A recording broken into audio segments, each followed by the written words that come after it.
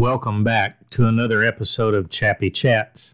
This week I want to talk to you about some thoughts I had that occurred during the sermon. And as I begin this, I know I'm taking a risk that some people will misunderstand what I'm saying and think I'm applauding or saying something is right or good. And I want you to understand that I'm not saying that. But he talked about a hopeful heart, and hope is a powerful thing. Whether you're talking about Viktor Frankl when he was in the concentration camp, or when you talk about those that were imprisoned during the War of Vietnam in the POW camps, or at any other time. Hope is a powerful thing, and that's what I want to talk about. But one of the illustrations I'm going to use, some people may say that I'm saying that was okay, and that's not what I'm saying okay. It's not okay. It never was. But what I want to talk about is hope and a difference between how people are today and how people were in the past. I think for many people today, either because of their economic status, their ethnic or cultural status, or as some people still like to use, racial status, because after all, you know how I feel. We're all one race. We're just different ethnicities and cultures. And certainly certain ethnicities and cultures have had more challenges than others and have been put down and mistreated by others all over the world and in America where I live.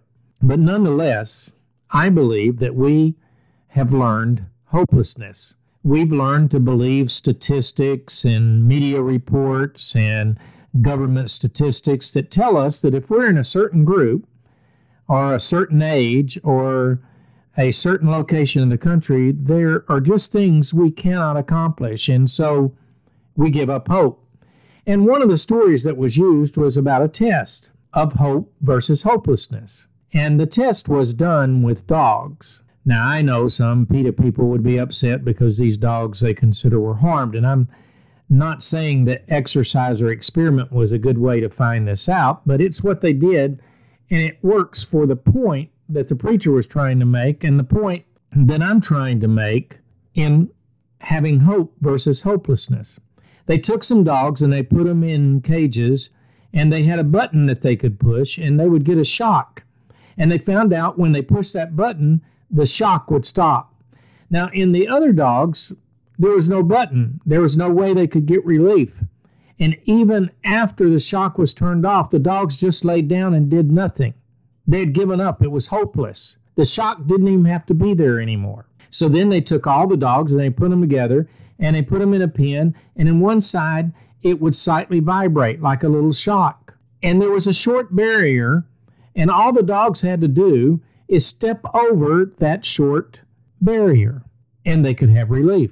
It wouldn't be that slight shake anymore. Well, the dogs that had been in the pens that had the buttons and could get rid of the shock, they stepped over the barrier and they got out of the distress. And yet the other dogs just laid down because to them there was no hope. Though there was a short barrier and they could have just stepped over it, there was no hope because they had learned hopelessness. Another story I thought of that they didn't bring up was the story of the man beside the pool of Bethsaida. And I may be totally wrong in how I read this story, but in the description that is given there, when Jesus shows up and he asks the man, did he want to be healed? I think Jesus asked him that question for a reason, because the rule was the first one in the water that stirred the water by touching it first, when the angel stirred it, would receive healing. And I get the picture that this man was laying right close to the edge, and if it had just let his arm flop, it would have touched the water before anybody else could have put someone in the water, and he would have been first. Thus, why I believe Jesus asked him, do you want to be healed? Because his answer was, I have nobody to put me in the pool. He became hopeless because there was nobody around him to put him in the pool, and all he had to do, much like the dog stepping over the barrier, was to just let his hand hit the water because he was right at the edge. Now, I could be wrong in that, but that's the impression I get from that story, that he's right there at the edge. And then one of the greatest examples I see of people that had a hope and their hope was taken away, and their future was taken away in a horrific event known as the 1921 race riot in Tulsa, Oklahoma. But I don't want to focus on that. There are plenty of people looking at that, and as I said in the beginning, I do not think it was right. It was horrible. It was despicable. It should have never happened. But that's not the part of the story I want to look at. I want to look at what happened before that area was destroyed by this riot. And when you look at it, you look at a group of people who had nothing really. They did not have many rights given to them that the rest of the citizens of that particular state, Oklahoma, city particular Tulsa, in the United States, they just didn't have the rights that other people had, especially when it came to where they could eat, where they could sit, where they could sleep in a hotel. They didn't have any of those rights. And yet, they built a very prosperous community, and they grew prosperous in their persons. Many of them did. Now, I don't know how many of them did, but we know a lot of them did. It was a prosperous area. And they did well financially. Many of them did, up until 1921.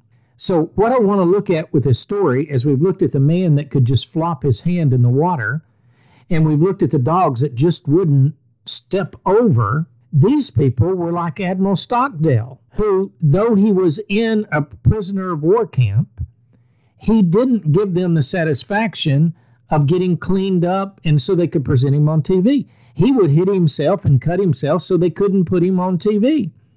And they asked him how he made it through, and the way he made it through was he said he never lost hope in the end of the story. This was not the end of his story. And so he kept going. And I believe those people who were there in that part of Tulsa known as the Greenwood District, without all those opportunities, without many of the rights that was given to other people, they never lost hope, and they didn't believe that was the end of their story, and they began to make progress because they had hope. But ever since 1921, that area has languished, and I believe it's because of the horrificness of the event. But I also believe it is because for many generations past that, a group of people have been told that they would amount to nothing. They could do nothing. They would be allowed to do nothing. And much like those animals, those dogs getting the shock, finally decided that there's nothing they could do, and they lost hope and they laid down. And I think that's terrible for anybody, to lose hope and not be able to move forward.